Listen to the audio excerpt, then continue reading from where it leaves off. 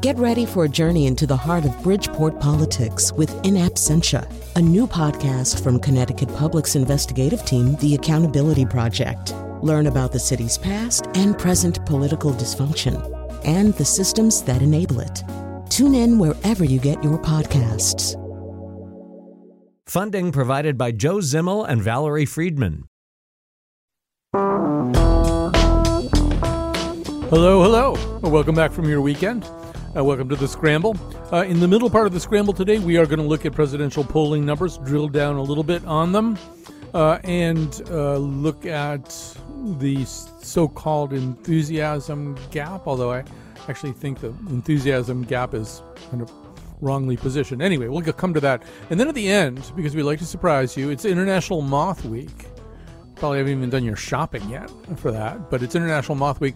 And moths, like a lot of animals, are more beautiful, more plentiful, and more important to the ecosystem than you perhaps had supposed. So all of that is to come, but every Monday we really do try to begin with some kind of conversation about the global pandemic and particularly how it manifests here.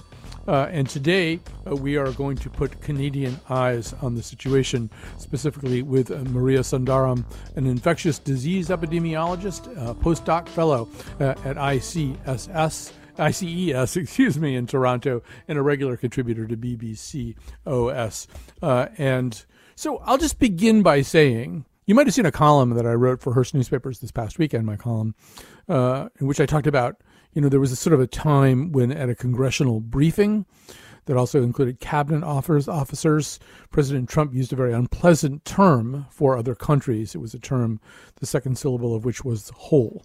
He's kind of referring to hot, pestilential countries with mentally unstable leaders and populations going begging for public services. And now, of course, we are one, basically. We're all of those things. We're hot. We're pestilential. We have a mentally unstable leader, and a lot of very important public service, particularly public health services, are going begging. So, and Maria Sundaram, first of all, welcome to our show. Thank you so much. And perhaps the best commentary that we could make on the situation vis-a-vis our two countries is the fact that the Toronto Blue Jays, although they are going to begin their baseball season, will not be allowed to come back into Canada for home games because they are visiting, I think, such a fundamentally unsafe country in the United States. That must be it's an odd feeling for us to know how unsafe we are.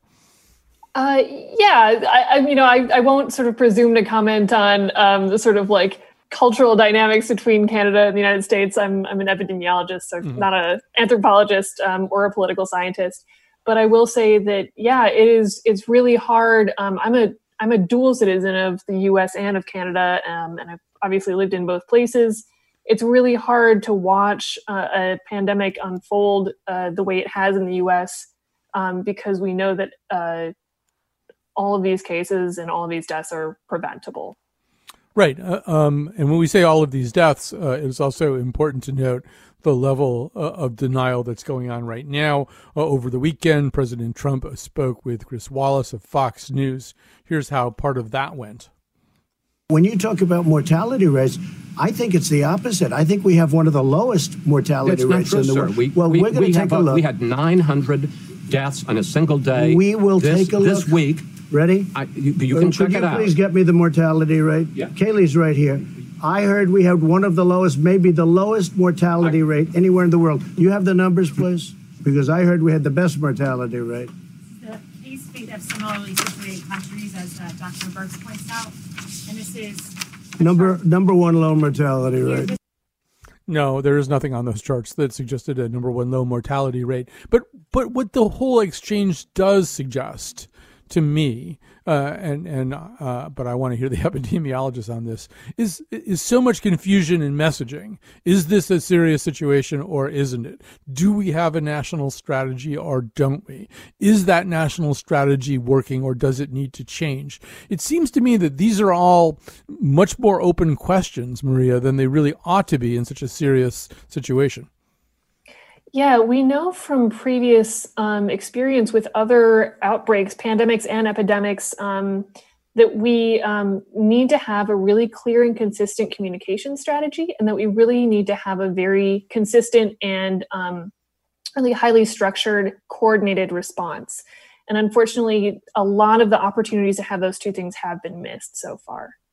So I'm sitting here in Connecticut, which is, it's a state that did successfully bend down its infection curve. Cases are low, deaths are truly low, not by act of imagination, low. But as this disease begins to cook up around the rest of the country, it is apparent, there's sort of I don't know why they use this particular analogy, but one thing I do hear scientists talk about, they say, you can declare that one end of the public swimming pool is a no pee zone, but that won't really keep the pee down there. The pee is going to go where it's going to go. And I was listening to Daniel Griffin, a clinician in the New York, New Jersey area who does regular updates on This Week in Virology this week. And he's starting to see in the New York, New Jersey area, which also was very successful in suppressing the disease, he's starting to see some of the kinds of cases that he was seeing before. And I think, it's probably going to be hard to be some kind of epidemiological Switzerland where you don't get touched by simply because you live in a different state.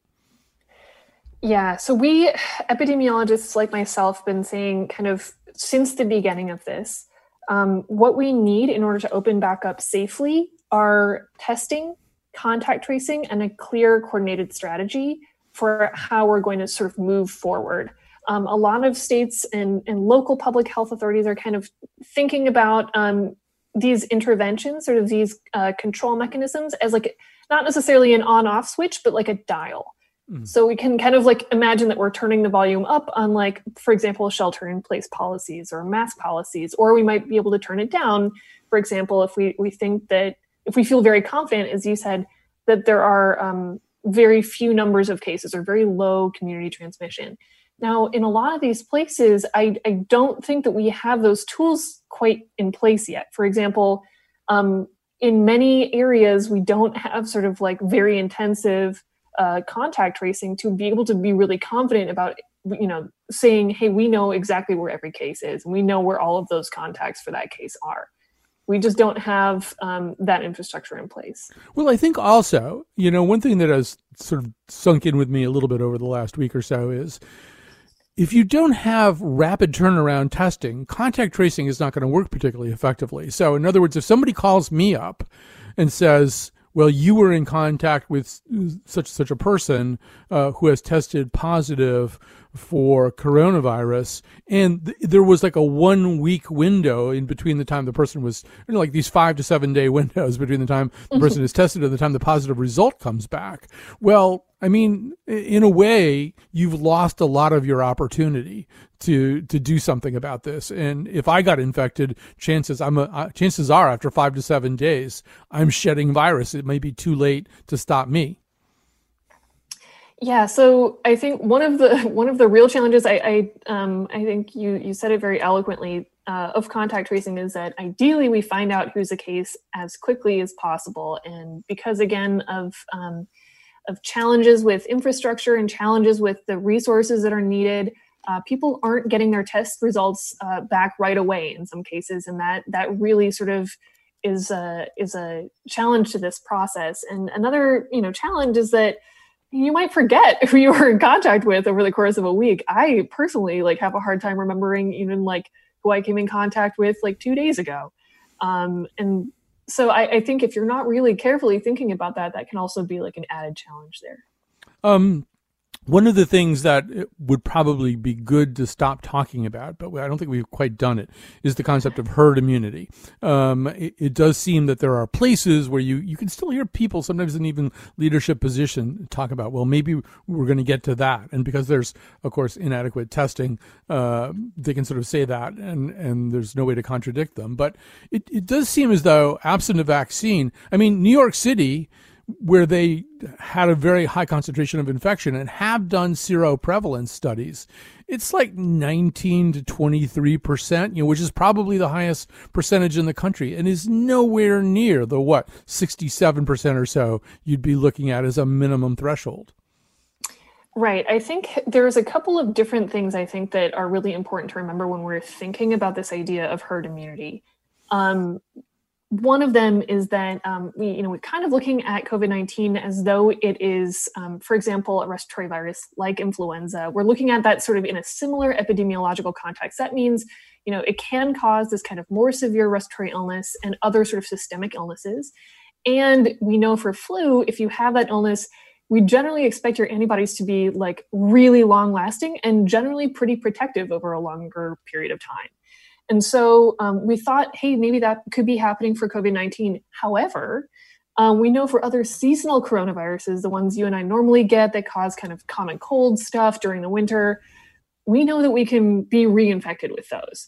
And so it's actually very challenging for us to know if we even have like a very robust, very serious COVID-19 infection, is that immunity going to last?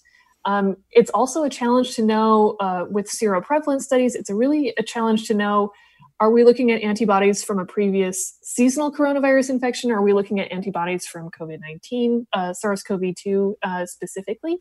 And we also don't know how long those antibodies might last, right? So we could look, for example, this month and find that I have antibodies against SARS-CoV-2, and then we could look next month and find that I actually don't have those antibodies anymore.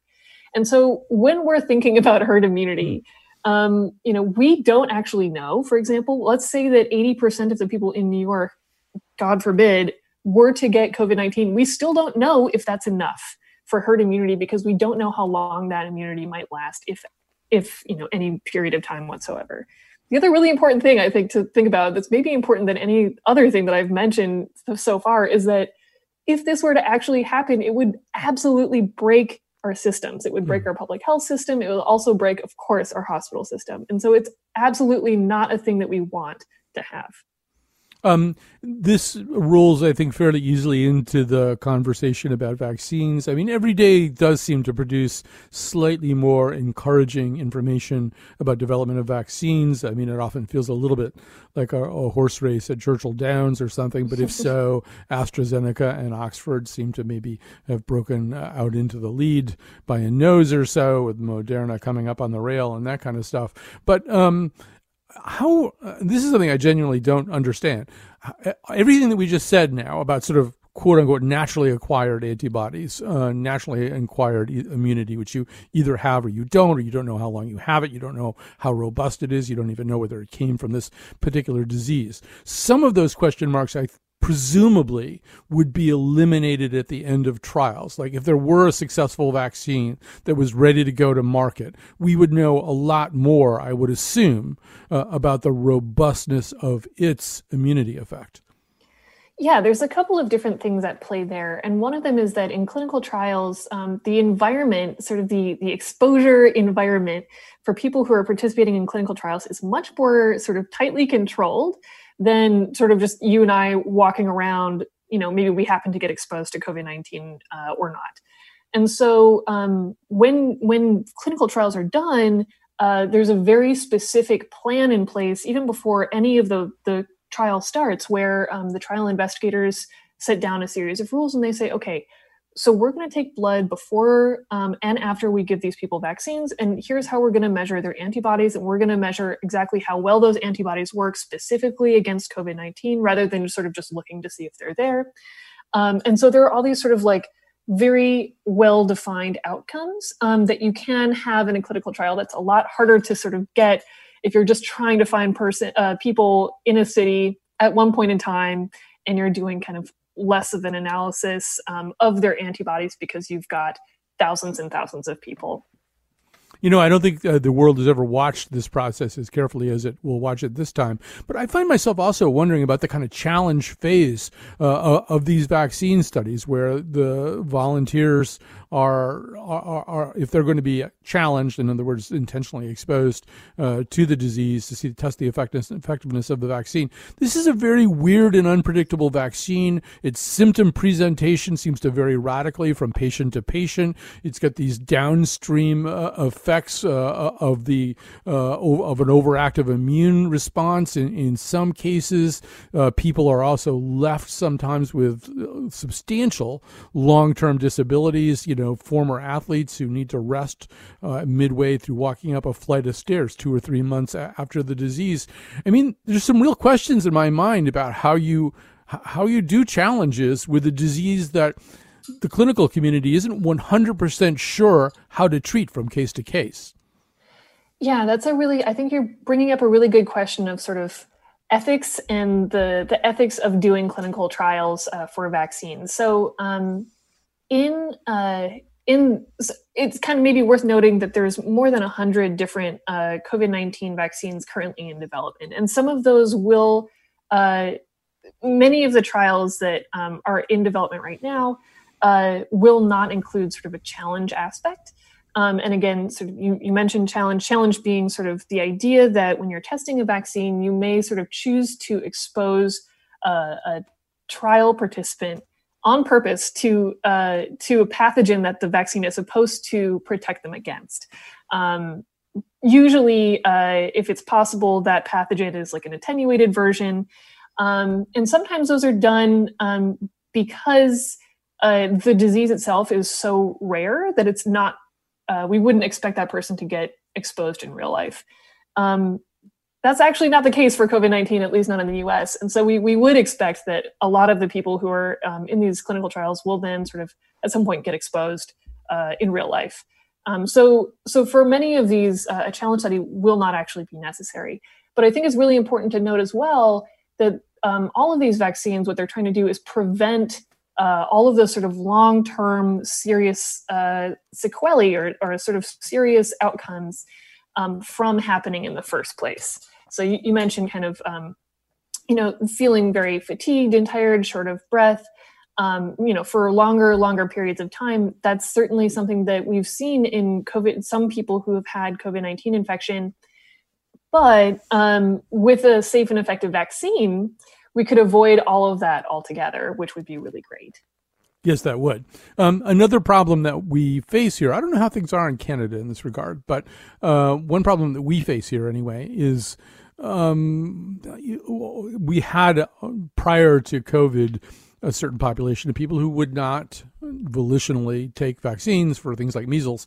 And I think it's gotten worse. And part of the reason it's gotten worse is nomenclature, terms like Project Warp or Operation Warp Speed, or even a term like Fast Track, are the kinds of things that might make someone previously grudgingly willing to get vaccinated and now suspicious in a brand new way. And some of the polling on this indicates there might be a real problem getting, even the sort of minimum necessary level of compliance once there was a successful vaccine. I don't know if you have thoughts about that. Yeah. So I before January of this year, most of my work was on other vaccine preventable infectious diseases, including influenza, which is a vaccine that people sort of ideally get every year, but many people are hesitant to get it. And what I've found in my work is that there are a lot of different reasons why people are hesitant to get vaccines. Maybe they think they don't work. Maybe they think they're actively dangerous. Maybe they think, I don't care if they work or not. I just personally don't think that anyone has a right to tell me that I should or shouldn't get it. So there's a lot of different sort of like perspectives on why people don't get vaccinated. And I agree with you that calling this sort of Operation Warp Speed isn't necessarily the most helpful for people who are concerned about safety in this particular vaccine. And I also think that maybe not enough has been done to reach out to people who are concerned and who are sort of initially hesitant to get this vaccine. We really need to address that because a vaccine is going to be a really important tool in the toolbox of our pandemic response. To those people, I might say, so we have these kind of phases of clinical trials. We've got preclinical studies, and then we've got phase 1 studies. So the Moderna reports are just from their initial phase 1 trial. We have phase 2 and phase 3. At each of those steps, safety is assessed. Then the FDA considers licensure. If they agree that the safety and effectiveness of the vaccine is really good, then they license it. But then after that, we have a phase 4 study where we continue to assess safety. And none of those steps are being skipped in this particular vaccine development landscape. So there's definitely the influx of money, and the influx of sort of public interest is increasing the speed at which some of these things happen, but no steps are being skipped in terms of finding out if these vaccines are safe for people. Right. I'm so glad that you said it and said it so clearly. But, I spend a certain amount of time just kind of lurking on, some of the kind of libertarian Facebook pages and stuff, people who object to almost any kind of government intervention into this. And when they start talking about vaccines, I mean, it really is, their level of paranoia about it is very high. They see it largely as some kind of money-making collaboration between the government and the pharmaceutical industry. And I just wonder what kind of public information campaign could be mounted. I think you could bring over, in the way that you just stated it so clearly, you could bring over a certain group of kind of mildly skeptical people. But, there's a kind of hardened distrust that, is going to be hard to budge, even with explanations like the one you just gave. Well, in the Sunderham House, we have a saying, my mind is made up, don't confuse me with the facts. Mm-hmm. And so I think, there may be some people out there who are just really, they've made up their mind. They don't want to hear any more about it. And, those people are maybe not the best people to talk to because they really don't want to be talked to. But I think, in other cases where people are wondering or questioning, or maybe they're simply sort of like, they have a mistaken thought, but they're willing to hear other thoughts. I think it's really important to take an approach of empathy to communication with people who may be even a little bit open. I think in my personal experience, it's been the case that telling someone that they're wrong is a really great way for them to sort of just stop listening to you. And that's pretty much all that accomplishes, unfortunately, in my experience. So my goal is really to take an approach of empathy to people who are questioning, who are hesitant, but sort of just want to learn more. I think that is maybe a challenge, but I think it's a really important challenge that we need to address as epidemiologists. So one last topic here. On This Week in Virology, Anthony Fauci appeared and was there. I really recommend this episode of This Week in Virology. It's a podcast. It's easy to find, and you can hear Anthony Fauci a little bit more the way that he talks to peers, when he's not really kind of having to be the Mr. Rogers of epidemiology, and he's still crystal clear about everything that he says, and also, now that you've heard Maria, if you listen to this, you could hear the word sequelae twice in 1 week. But he was asked about, the $1 million question right now, which is reopening schools. Let's hear a little bit of that. I think a fundamental principle should be that to the best of your capability, you should try and get the kids back to school. Because what we're seeing is that the downstream, unintended, deleterious consequences, ripple effects of kids not being at school can be substantial. Having said that, it varies greatly where you are. So there may be some counties where, heck, send the kids back to school, don't worry about anything. And then there are other areas where there's enough infection, you got to decide either it's not safe to get the kids back to school, or if it is, you've got to do things that mitigate risk. And that could be alternate day classes, morning, afternoon, wearing masks, protecting the vulnerables. But the one thing that's critical, you have to be attentive to and sensitive to the safety and the welfare of the children and the teachers. Right, Maria. So schools don't just have children in them. They have teachers in them. They have other kinds of support staff, clerical staff, janitorial staff. They're all sharing the same buildings, the same air systems together. Those children also go home to their parents, maybe to their grandparents. And I'm always a little puzzled when people talk about school children as a group that's very unlikely to be symptomatic of the disease, as though children, lived the rest of their hours of their lives on some island where they never encountered anybody else. Plus this adult population that's at the school anyway. So as you look at this, I mean, this is a real tough needle to thread. I mean, what are your thoughts? Yeah, I agree with you that it's a very challenging question. And just like Dr. Fauci said, there's a clear cost benefit to having, having to decide whether children need to be in school or not, because children get so much benefit out of physically being in school. And many children get support services that they at school that they might not be able to get, or might not be able to get in the same way at home. And I think that's really, really important to remember, because those disparities that we might see in education and in public health are going to be exacerbated by children sort of not being able to access those services. So I think that's really, really important to remember. So the incentives to get children back to school are high, but I agree. Of course, it's not just about their safety, and it's not just about what sort of might be like convenient.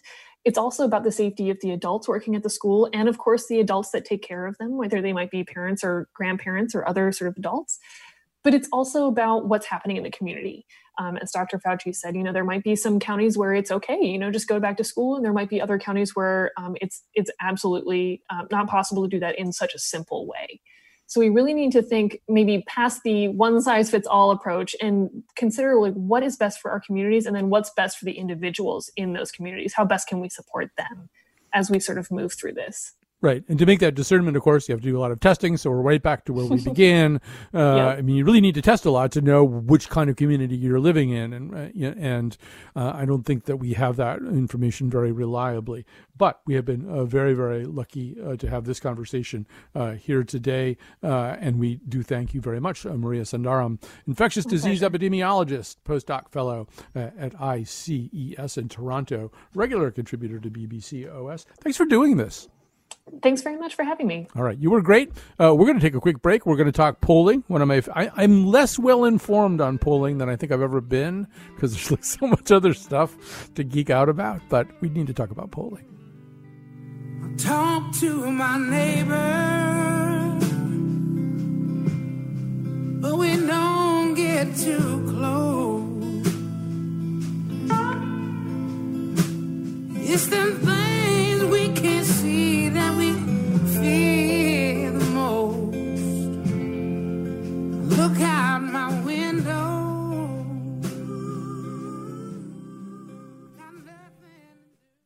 All right. If you listen to the show much, I love polls, and I love to look at polls, and I like to, you have to think about polls more like a cooked chicken than a cooked steak. Like, when you have big roast chicken, you have to sort of pull the whole chicken apart and pick around at, various parts of it, and maybe even like get in between its ribs and get that rib meat out. That's sort of the way polls are too. People tend to look at some big blaring headline showing a 15-point lead. You really want to know way more than that, and you want to know about the screens that were used to establish who was going to be able to respond to the poll, all that kind of stuff.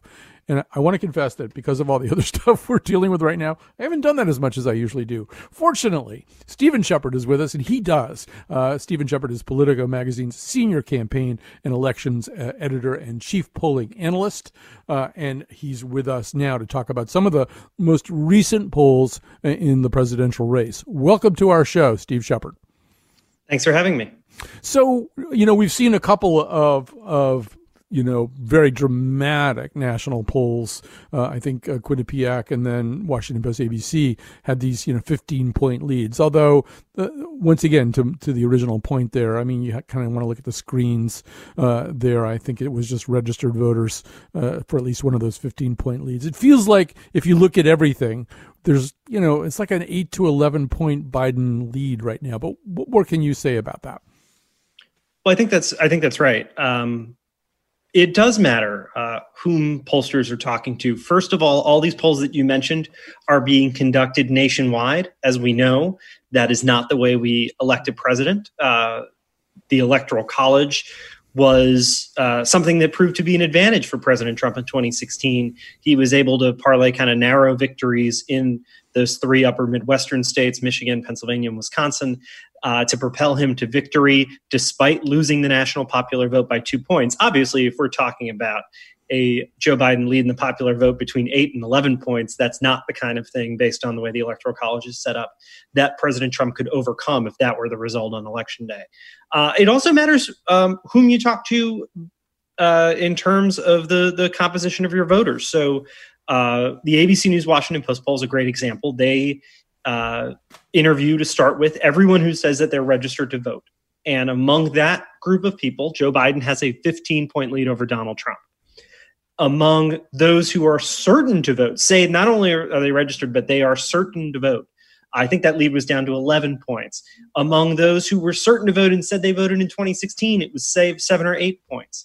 Among the Washington Post's model for determining who's a likely voter, it was a 10-point lead for Joe Biden. So these are some differences that, look, we're talking about these large leads right now where it's a question of degree of a Joe Biden victory. But if the race were to tighten closer to what we saw in 2016, these sorts of choices that pollsters are making and the different results they are reporting are going to be important. And so I'm glad that you're taking the time on your show to talk about some of these important tools that pollsters have that maybe even hyper aware consumers of political news might not be aware of. Right. And so, we should talk a little bit about state polls. I mean, one of the reasons I think ultimately when we did the autopsy in 2016 that things were not as perfectly understood as they could have been is that not just that people didn't pay attention to state polls, but some of the states were underpolled too. There wasn't really enough really good data to look at, say, maybe a Wisconsin or something. But right now, if you're looking at these swing states that you're talking about that determine electoral college votes, wow, Colorado, New Mexico, Maine, Virginia, Minnesota, Michigan, all of those they show the kinds of leads on average that mirror the kind of average national lead that you were just talking about. I mean, it might be a mistake to generalize from one to the other, but there's a way in which there's this kind of, steady 8 to 11 point heartbeat even coming out of swing states. No, I think that's right. The state polling, to the extent we have it, and you're absolutely right, in 2016, there weren't enough state polls. And I would argue so far in 2020, I'm not seeing the kind of uptick that's going to give me confidence going into Election Day that we've got the state-by-state picture nailed down. But the polls that we do have are consistent with what we're seeing nationally. And the reality is that if Joe Biden were to win this election by 10 points, which is a margin we haven't seen in decades at the presidential level, and so that's one reason to believe that things might tighten from here. But if that were to happen, I think you'd see the states that we consider perennial battlegrounds would all tilt in his direction. And then states that have been pretty close to solidly Republican, or at least certainly had a defined Republican lean in recent elections, would become super competitive at that point. So you kind of have to shift your window for what's competitive over to match the national environment. So another term that people are encountering, we encounter it every cycle, is the so-called enthusiasm gap, or just enthusiasm numbers in general. So that's kind of strength of sentiment among probable voters for either candidate. And at least on the surface, people who are willing to vote for Donald Trump will do so more enthusiastically than will people who are voting for Biden. But what more can we say if we dig into that a little bit? Well, that's absolutely right. President Trump's voters are more enthusiastic about President Trump and voting for him than Joe Biden's voters are about voting for Joe Biden. But the one thing that I think gets lost when we talk about this is we think then Republican voters are more enthusiastic about voting than Democratic voters. And the data doesn't bear that out. The data just bears out that it is Trump's voters who are enthusiastic about him versus those who are not. So take the ABC News Washington Post poll that we mentioned, a 15-point lead for Joe Biden among registered voters, but 94% of Donald Trump's voters say they're enthusiastic about supporting him. That drops to about 70% among Joe Biden's voters. But if we look at other data, for example, there was a Fox News poll also out yesterday, asked how motivated you feel about voting. Again, putting those candidates aside, and 72% of Democratic voters say they're extremely motivated, 69% of Republican voters. How important is it to you that the candidate you're supporting wins the election?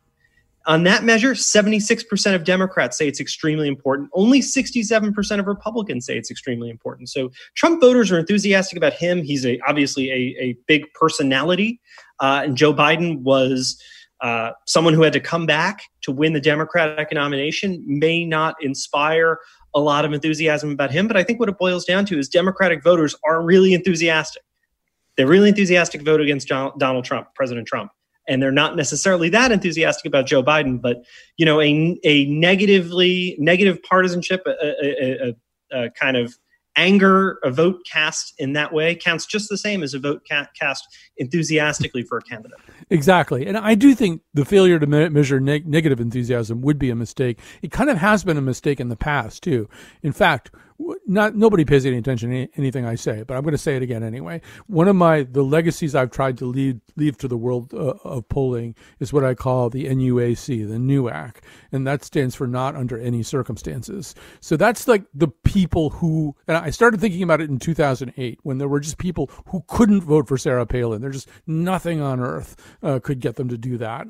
I've seen it with other state elections around here, but I think in 2016 the failure to measure the NUAC for Hillary Clinton was one of the things that distorted our understanding of what's happening, because there were people who couldn't vote for her even after something as damning as the Access Hollywood tape, which would ordinarily be a deal breaker, would be a dirt shoveler in any kind of normal electoral environment, except there were people so radically opposed to her that nothing could tip them in that direction. And, I think that's a very solid number with Donald Trump. There are now people who cannot vote for him under any circumstances.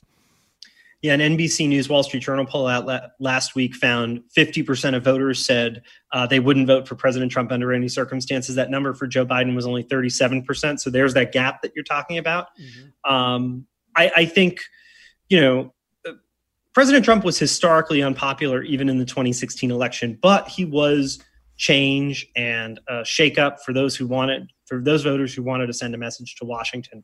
He represented that. I think when you look at whether it's his approval rating, whether you look at that number of voters who won't consider voting for him under any circumstances, I think that this is a much bigger problem for him as an incumbent president than it was for him even as a deeply unpopular challenger, from the out party in 2016, and that's going to be very difficult to overcome. Quick last question, and we'll let you go do your actual job. So one of the other things that was talked about a lot in 2016 is some version of what used to be called the Bradley effect. I think it's called something else now, but these are voters who are planning to do one thing that they are not comfortable admitting to the pollster who's talking to them. So they are going to vote for Donald Trump, but they just, for one reason or another, don't feel like sharing that piece of information. And so you get distorted numbers. It would be weird. I mean, we live in weird times. It would be weird for that to happen about an incumbent president. Like, I can understand being kind of embarrassed or secretive about voting for this weird outlier challenger, with very strange policy positions. But it seems to me you'd be less likely to have that kind of reticence with somebody who served in office in the White House for more than 3 years. What's your thought about this theory that there are still people not being honest about this? So, pollsters call that, particularly in this circumstance, sort of a shy Trump theory. Are you shy about admitting that to pollsters, especially polls that are conducted by live telephone interviewers? More broadly, that's known as social desirability bias, the idea that people end up giving the answer that they believe is more socially desirable, even if it's not what they actually believe or what they intend to do in this case, when you talk about vote intention. I'm a little skeptical of it for a number of reasons. One, you mentioned that Donald Trump is the incumbent president. Two, just that number I gave you a short while ago, 94% of Trump supporters are enthusiastic about voting for him. The president's campaign is fond of talking about the enthusiasm for him, the crowds at his rallies, which of course are on hold now, but the crowds at his rallies, even the parades of boats that we're seeing in some parts of the country, flying Trump flags from their masts. All of that is not consistent with someone that you would be ashamed to vote for, and you wouldn't want to admit to you were voting for to pollsters. So I'm a little skeptical that would be enough. And certainly in a circumstance where Joe Biden has a lead of near 10 points, I can't see that being enough. But again, something to watch if the race does tighten as we move into the fall. All right. Stephen Shepard is the Politico magazine senior campaign and elections editor and chief polling analyst. Thank you so much for sparing time on what is no doubt a busy day. Thanks for having me. All right. We're going to take a break, and we're going to finish up with something, well, it's not less weighty. In fact, like so many other species, we depend more on moths. We need them more than we're willing to admit.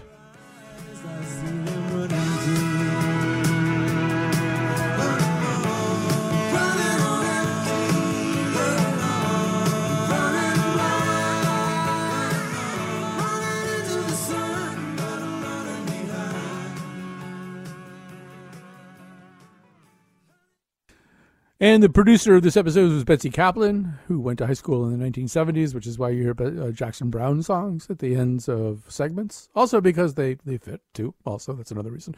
Anyway, she's producing this episode, and Kat Pastor is there in the studio, making it possible for the rest of us to work remotely and keeping everything humming and playing those Jackson Browne songs when they come up on the schedule. Not that that's what we do mainly. So anyway, we've got lots of other interesting shows planned for you this week. Stay with us all week long. That's my way of saying I can't remember any of them right now. Yes, it is National Moth Week. You probably knew that, although you might not have gotten your shopping done yet. The main thing you probably need to shop for is a big white sheet and then a big bright light so you can look at moths. But here to tell you more about that is Aliti Haramati, founding member of Friends of East Brunswick Environmental Commission and vice chair of the East Brunswick Environmental Commission, but very importantly, co-founder of National Moth Week and a researcher at the Department of Marine and Coastal Sciences at Rutgers University. Welcome to our show. So happy to be here, and I'm so grateful you're giving me an opportunity to talk about my favorite creatures. So yes, we're doing a salute to moths right now. So the first thing to say about moths is there are an awful lot of them. And very specifically, there's an incredible species diversity here. I mean, much more so than the perhaps over-glamorized butterfly. Tell us about that. So, we all love butterflies and we love to see them and see pictures of them and take pictures of them. And they're easy to spot because they're flying out there during the day.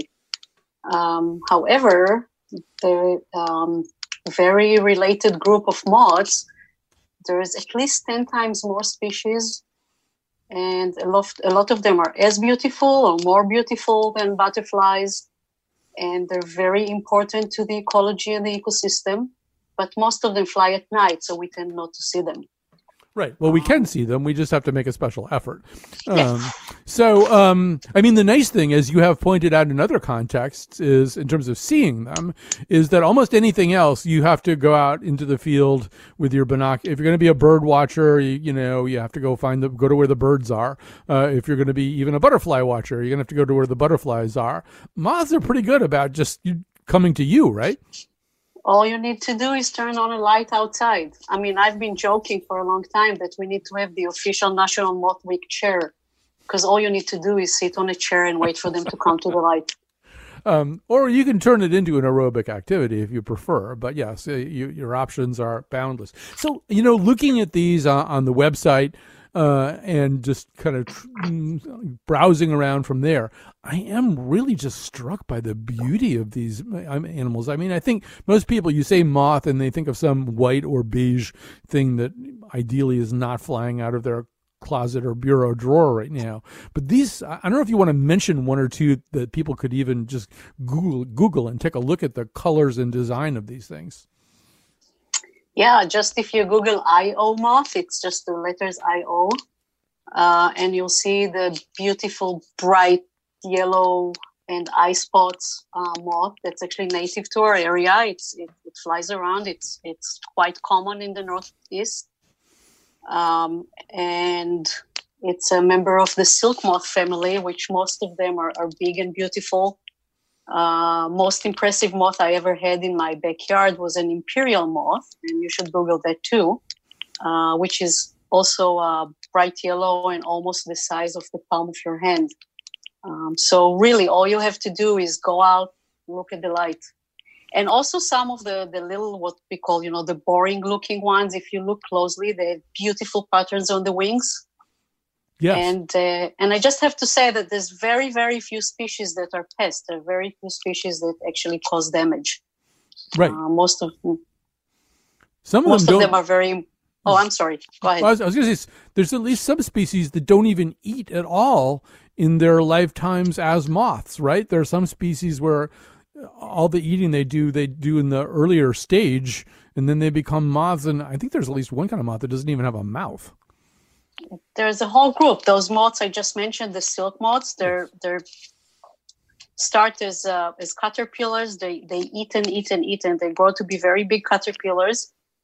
And then from what emerges from the cocoon is this beautiful large moths that don't even have mouth parts. Right. They just live to reproduce, and they fly around for a few days, and they lay eggs, and that's it. Right. Warren Beatty was basically the same way. So the other thing to say about moths is, their evolutions with so many different species, they've evolved in all kinds of different ways. They've evolved in ways that help them avoid predation too, right? I mean, there are moths that look like things other than moths, things that a predator would be less likely to eat. But maybe you want to say a little bit more about some of the kind of fascinating adaptations they've made. Yeah, so let's start with what you started with, is just the patterns on the wings and the body shape, which can either mimic a insect or another animal that a predator wouldn't want to eat. So they can look like wasps or bees. The Io moth, again, has this very large eye spots. And if you're a predator and you just see it, it opens up the wings.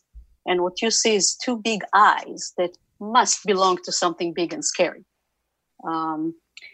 Other ways of avoiding predation is some moths emit a sound that confuses bats. So bats prey by emitting very high frequency sound waves, and they can find their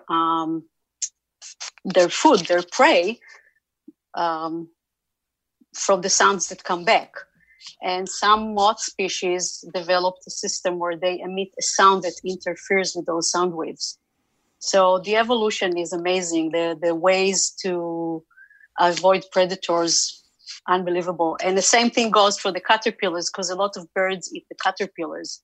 And they also can have either toxic chemicals in their body that either are just not tasty or even really poisonous to the birds. And some of them just has the very colorful, bright patterns that signals, don't eat me. So fortunately, I think a lot of them do get eaten because we want them to get eaten, because in fact they're a huge part of the ecosystem. We need bats, we need birds and bats got to eat. They do eat a lot of moths, right? Absolutely. They're a very important food source. And very quickly, we should also mention, because people don't think of them this way, they're also pollinators, right? Maybe you could just quickly say something about that. Yes, we always, we talk about the bees as pollinators. We worry about the well-being of the bees. But moths are very important pollinators as well. There's actually groups of moths that are day flying and they're pollinators. Those are the sphinx moths or the hawk moths.